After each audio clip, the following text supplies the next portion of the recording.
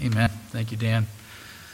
Well, when I knew that Don Bunger was going to be the speaker for the women's breakfast and Jason was coming along, I definitely wanted to see if Pastor Jason would be interested in preaching. Back when I was doing my doctoral work with Haddon Robinson, doctorate in preaching, there was this other guy in the class that was this kind of a Methodist Calvinist guy.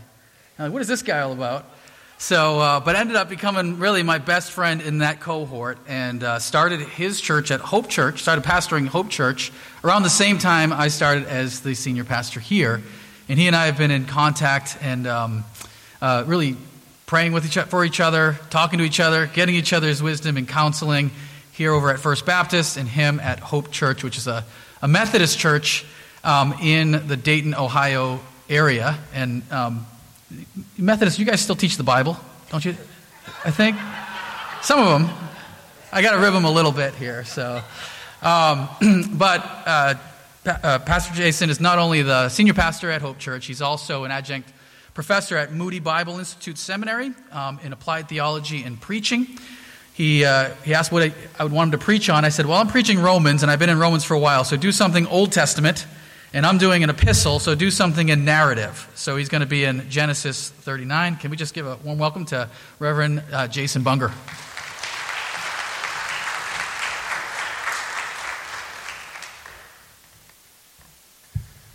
Well, let the church say amen. Amen. I was a little delayed. Amen. Let the church say amen. All right. I feel challenged to preach this morning now. Amen.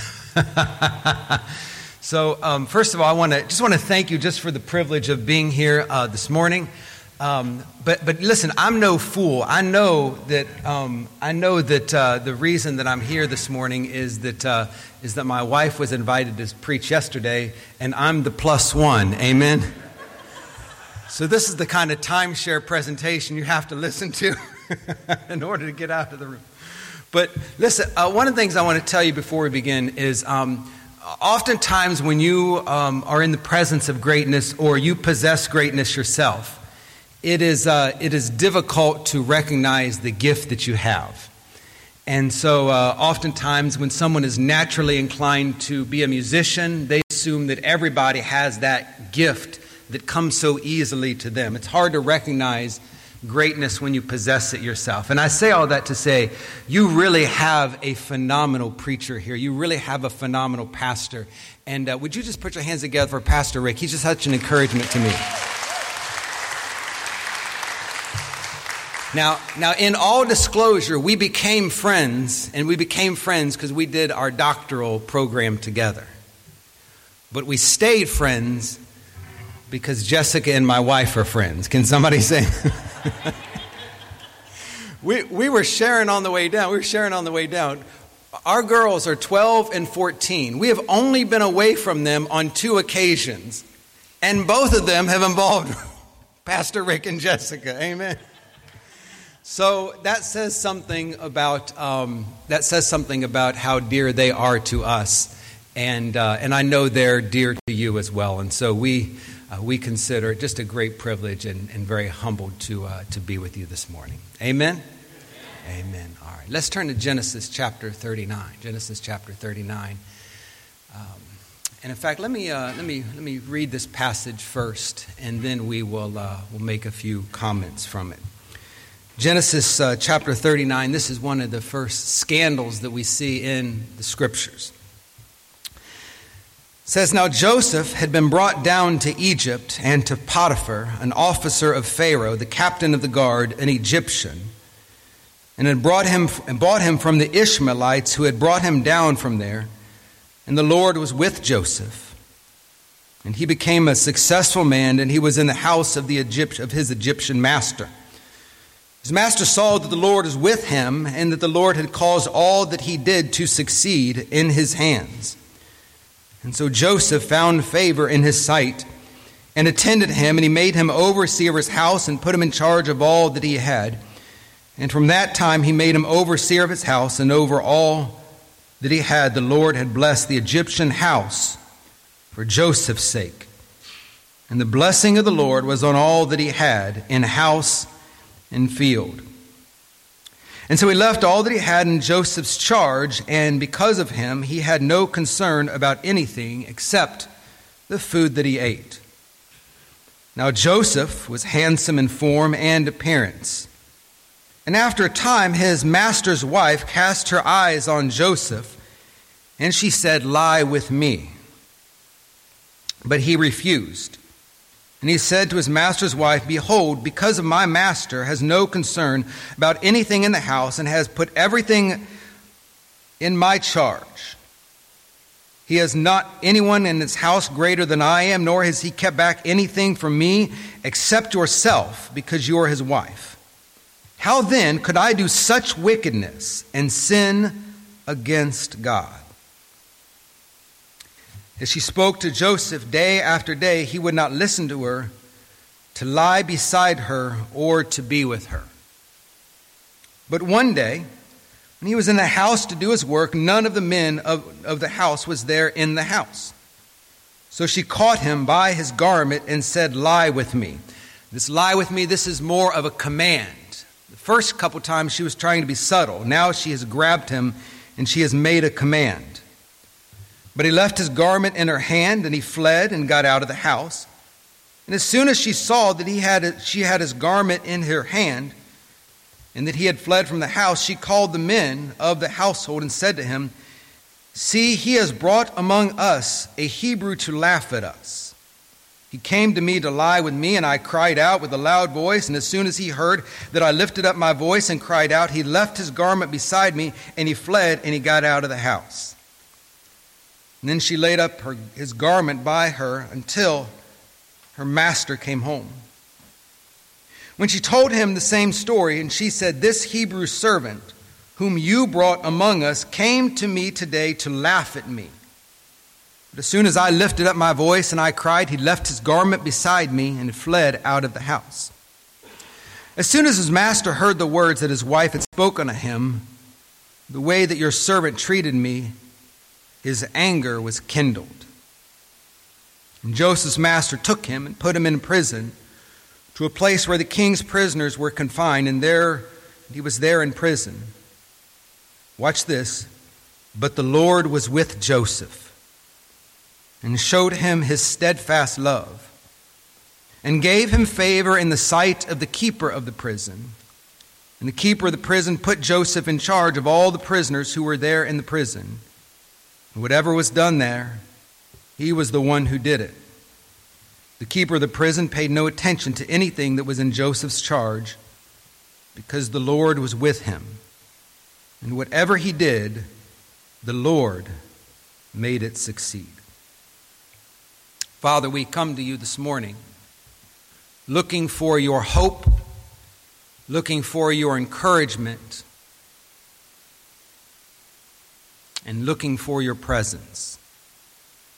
Would you please be with us this morning, Lord, and would you please speak mightily through your word to us?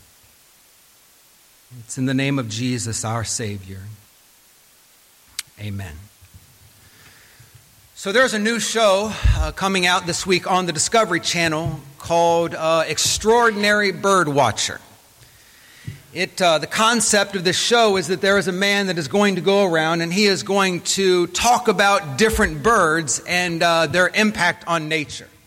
And so he'll study parrots in Puerto Rico. He will observe birds from the bridges in Manhattan. He will travel all over the world observing birds. And the gentleman's name that is the host of the show is a gentleman named Christian Cooper. He is the most famous bird watcher in the country.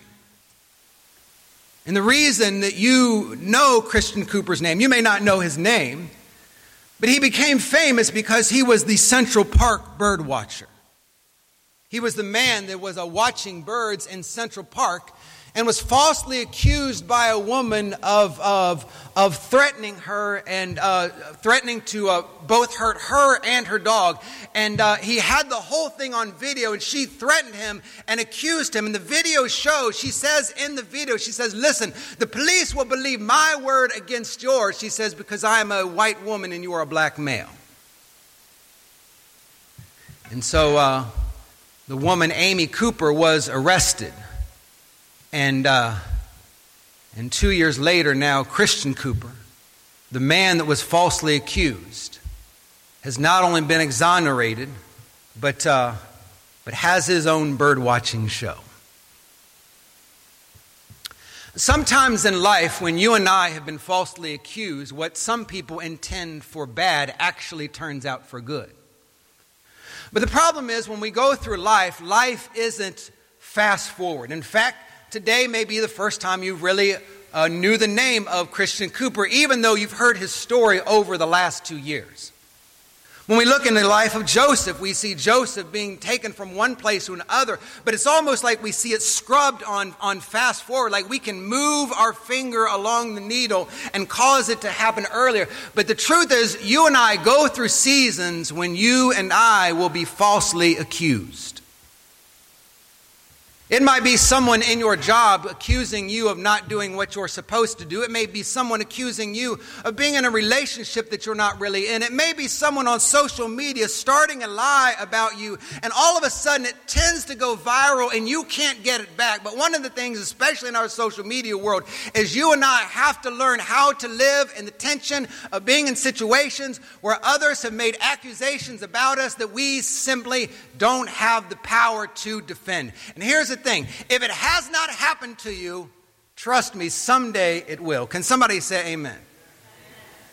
There's nothing worse than someone making up an allegation about you that is not true, and you don't have the power or the opportunity to set the record straight.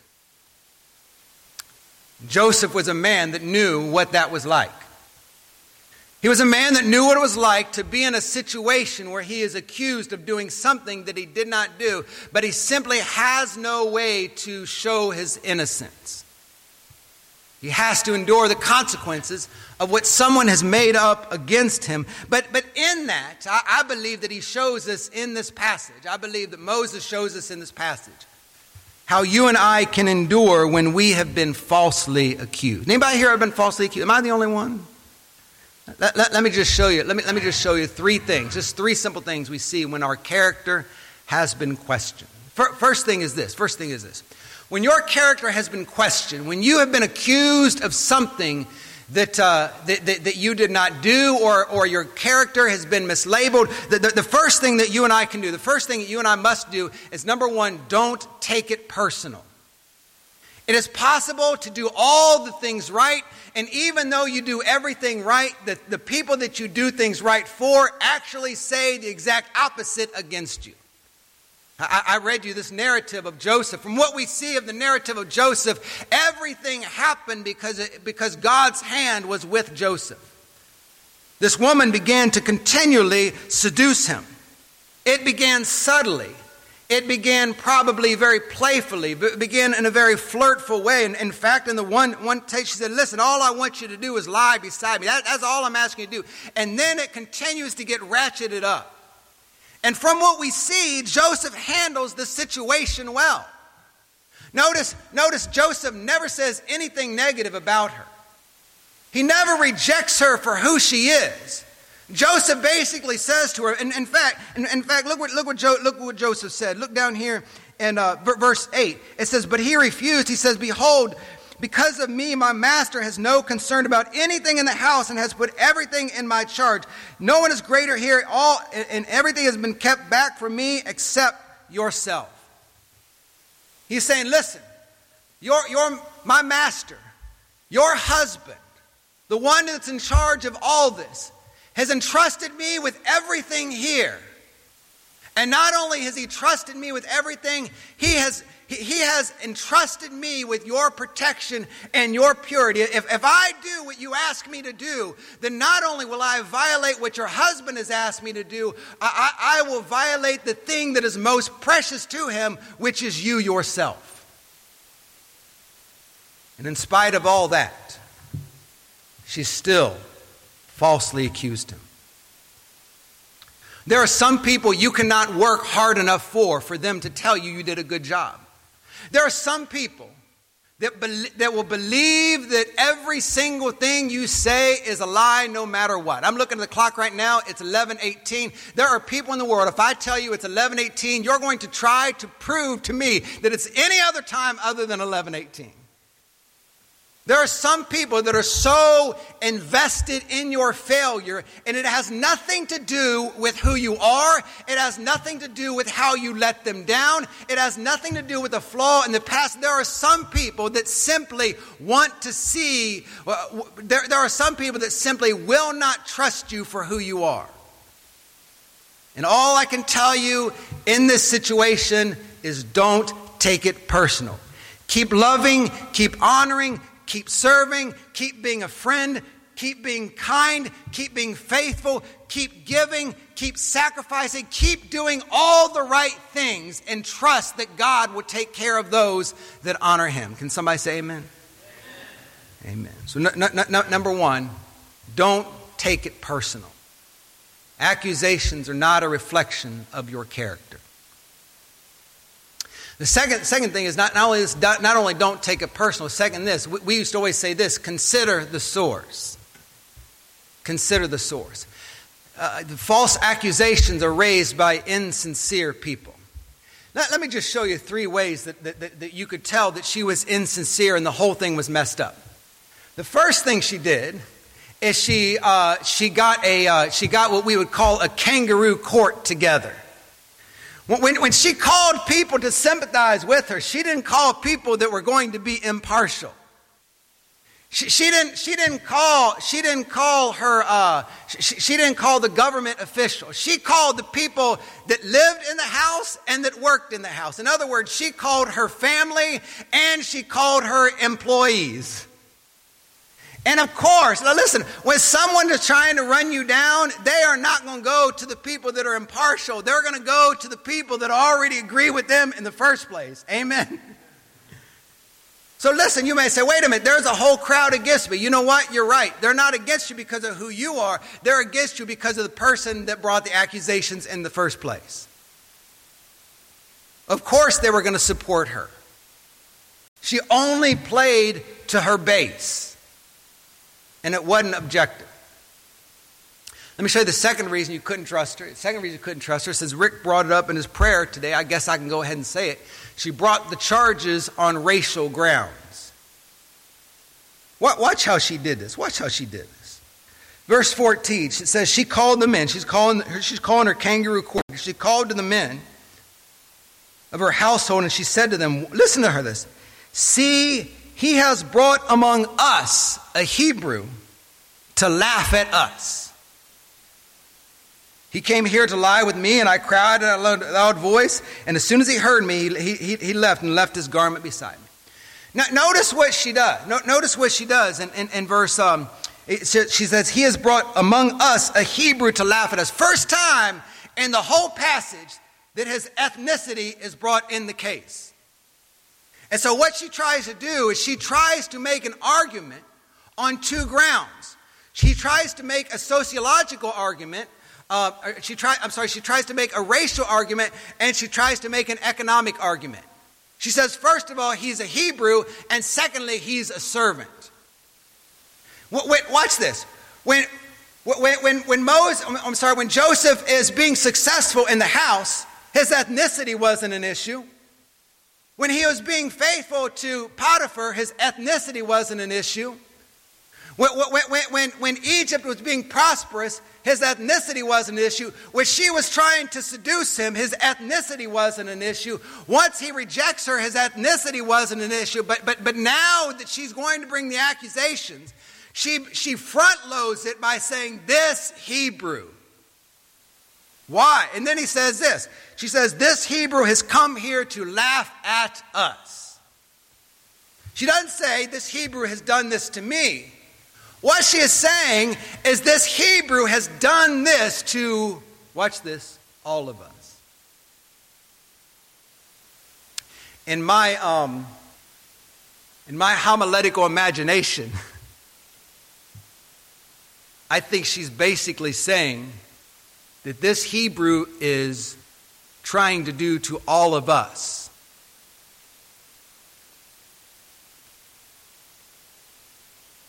Better watch how I say that.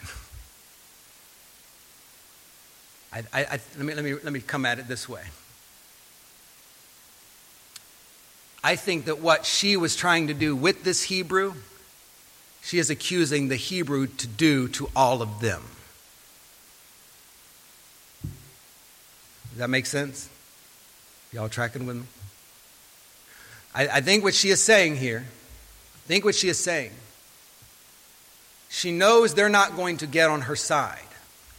So she makes it a racial issue, not between her and him, but between his people and her people. And she is basically saying that if he is allowed to do this to me, then those people are going to do this to our people. She goes to the highest form of discrimination, and that she labels she not only uses her power and position to oppress someone that is marginalized, but the very thing that she is trying to do to him, she is accusing of him of doing to her and to all the people. She front loads it. And she knows that if she can get them wound up around issues of ethnicity, that they will fight not for her, but they will fight to preserve something they feel they're going to lose to another people group. And it's 2022, and we're still fighting these same battles. One people group constantly fighting against others and making exaggerated stereotypes in order to not deal with our own consequences, our own sinfulness. It was easier to label a whole people group than for her to admit what she had done. Well, let me tell you this. Let me move on. It's kind of quiet here. Are we all right? Are we okay? All right. Just want to make sure. Let me show you a third thing. That is her husband. So not only does she call a kangaroo court, and not only does she trump up racial charges. Watch this. Watch this. She didn't do right by her husband. Notice the accusation. This is funny, man. This is funny. Watch this. Listen, this is Johnny Depp type stuff that you're going to see right here. All right. I probably should have led with that. Amen. All right. Watch this. I gotta find the verse. You're gonna love this. Watch this. Oh, verse 14. We're going to go back to this verse again. She called them into the house and says, "He has brought among us a Hebrew to laugh at us." He has brought among us. Wait a minute. She is trying to sleep around on her husband, and she blames her husband for bringing the Hebrew into the house in the first place. Wait a minute. You don't believe me. Look down here. Look down here. Verse 16. Verse 16, she laid up the garment by her until her master came home, and she told him the same thing. Watch this. Look what she says to her husband. She says, "The Hebrew servant whom have you brought among us? He came in to laugh at me, but as soon as I lifted up my voice, he fled his garment and he fled out of the house." This woman is trying to have an affair on her husband with this Hebrew slave, and when it doesn't go right, instead of accepting responsibility for herself, she blames her very husband, who she is trying to have the affair with, saying that it is not only that it is his fault that she's in this situation in the first place. Do you all see that? Listen, if that is not the height of delusional, that's why you can't trust her. Because you can't trust her because not only does she lack integrity, she's blaming somebody else for all her problems. She's having an affair, or trying to have an affair, and then blaming her husband, who she's trying to have the affair on, when it doesn't go the way she wants it to go. Now, let me show you something really interesting, though. Let me tell you that her husband was no fool. Watch this. Watch this. Look down in verse 19. As soon as his master heard the words his wife spoke to him, this is the way your servant treated him. It says that his anger was kindled. Interesting thing, Pastor Rick, interesting thing. Lennox would say that the text is ambiguous about who he's really angry with. At first reading, we make the assumption that he's angry with Joseph. But the text isn't really clear about that.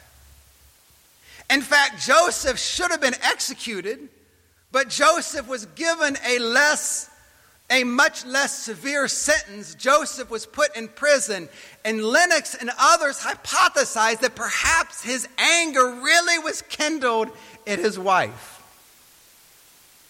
Why? I'm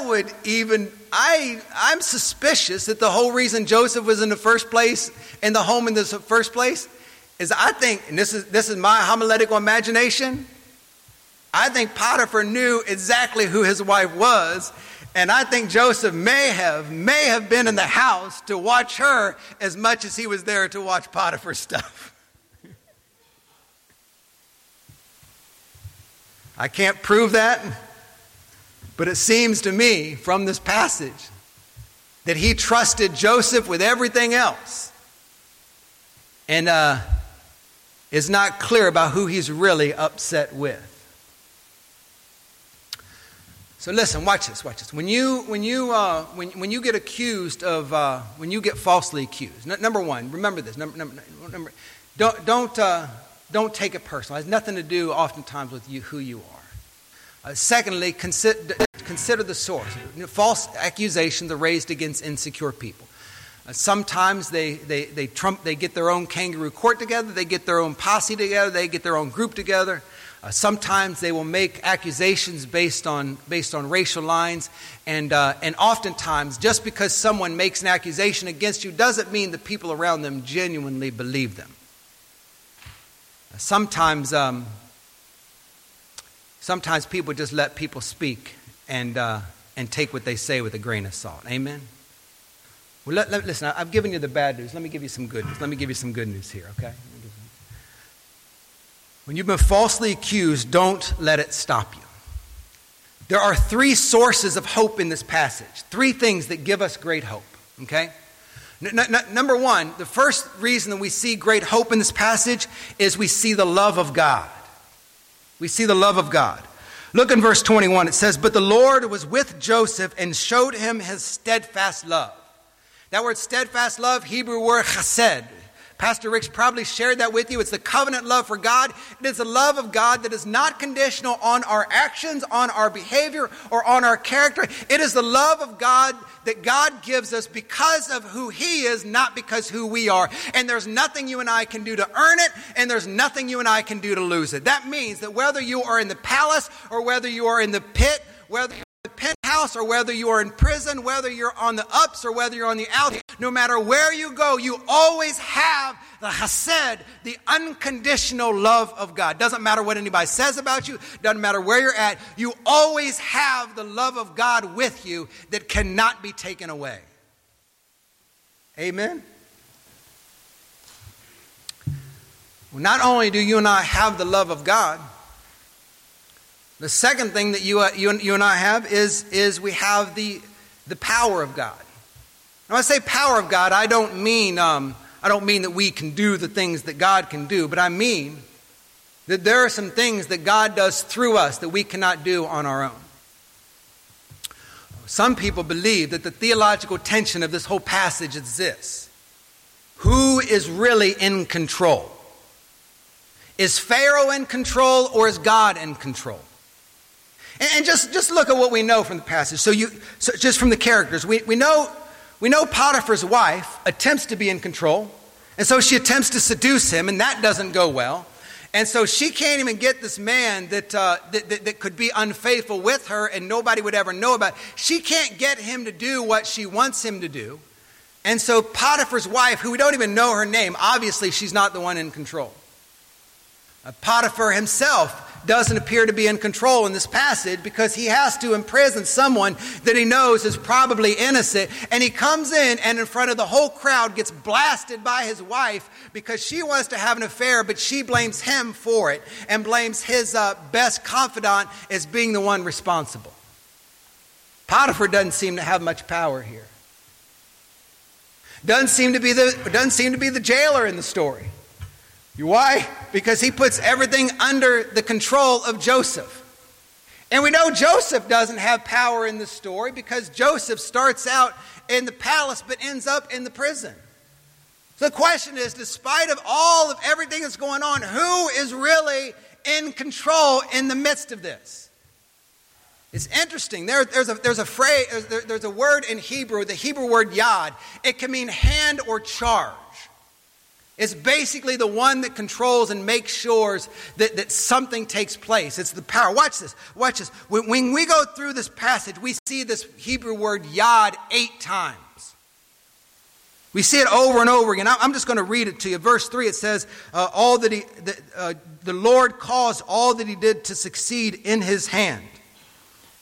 Verse 8, and he has everything that he has been given has been put in my hand. Verse 12, she caught him by the garment, saying, lie with me, and left the garment in her hand, which didn't mean anything. Wasn't her hand not mean anything? But then we see here, verse 22, the keeper of the prison put everything in the hand of Joseph. Verse 23, everything was in Joseph's hand, and the Lord's hand was with him. The Lord was with him. And so what we see in this passage is that when Joseph is in the palace, things are successful. When Joseph is in the prison, things are a mess in the palace, but they're successful in the prison, which means this. The hand that was with Joseph in the palace is the same hand that was with Joseph in the prison. When Joseph was taken from the palace, the anointing went with him. Which means this, when God's hand is on your life and God's presence is in your life and God's love is in your life, it does not matter where you're at. It doesn't matter where you're living. It doesn't matter where you're working. It doesn't matter where you're serving. That it goes with you. It is not conditional based on a geographic location. God was the one in this passage that actually has all the power and does all the moving and does all the operating. It is not Potiphar. It is not his wife. It is not the jailer. It is not Joseph.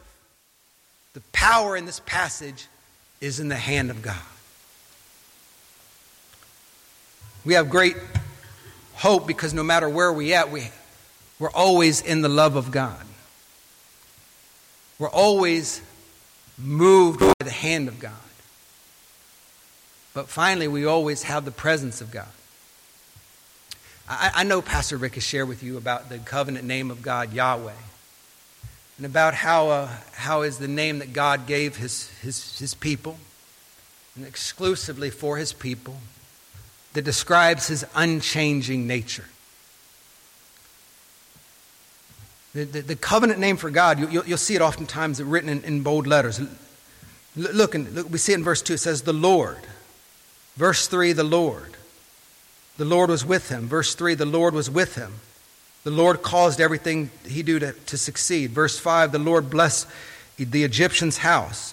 The end of the passage, the Lord was on all that he had in the field. Verse 23, the Lord was with him. Whatever he did, the Lord made him succeed. Verse 21, the Lord was with him. 8 times in this passage, 8 times. You see the Lord, the covenant name for God. Only once do we see it after this in the entire account of Joseph's life.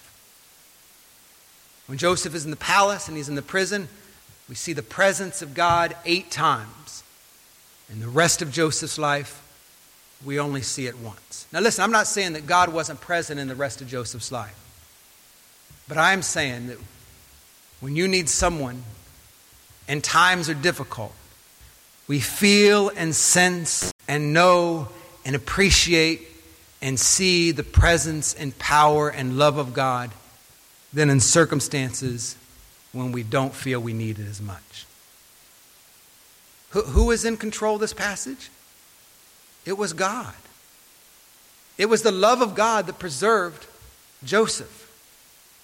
It was the power of God that gave him success even when he was falsely accused. And it was the presence of God that gave him hope even when things looked hopeless. Christian Cooper knows what it's like to be falsely accused and to come out on top. Joseph, as you know the rest of the story, knows what it's like to be falsely accused and to come out on top. But you know what? There's somebody else that knows what that's like too. When I read the New Testament, I read the story of someone that is said in John that the Father was with him. When I read the New Testament, I see the story of a man that was falsely accused and brought before a kangaroo court. In the New Testament, I see someone that was falsely held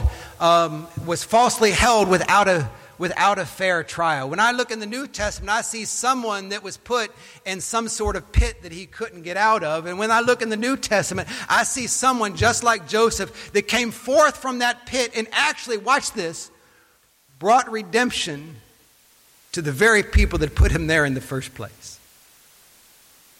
Joseph's a great story because it shows us how we can deal with being falsely accused. But it's a greater story because it shows us that we have an advocate that suffers that on our behalf.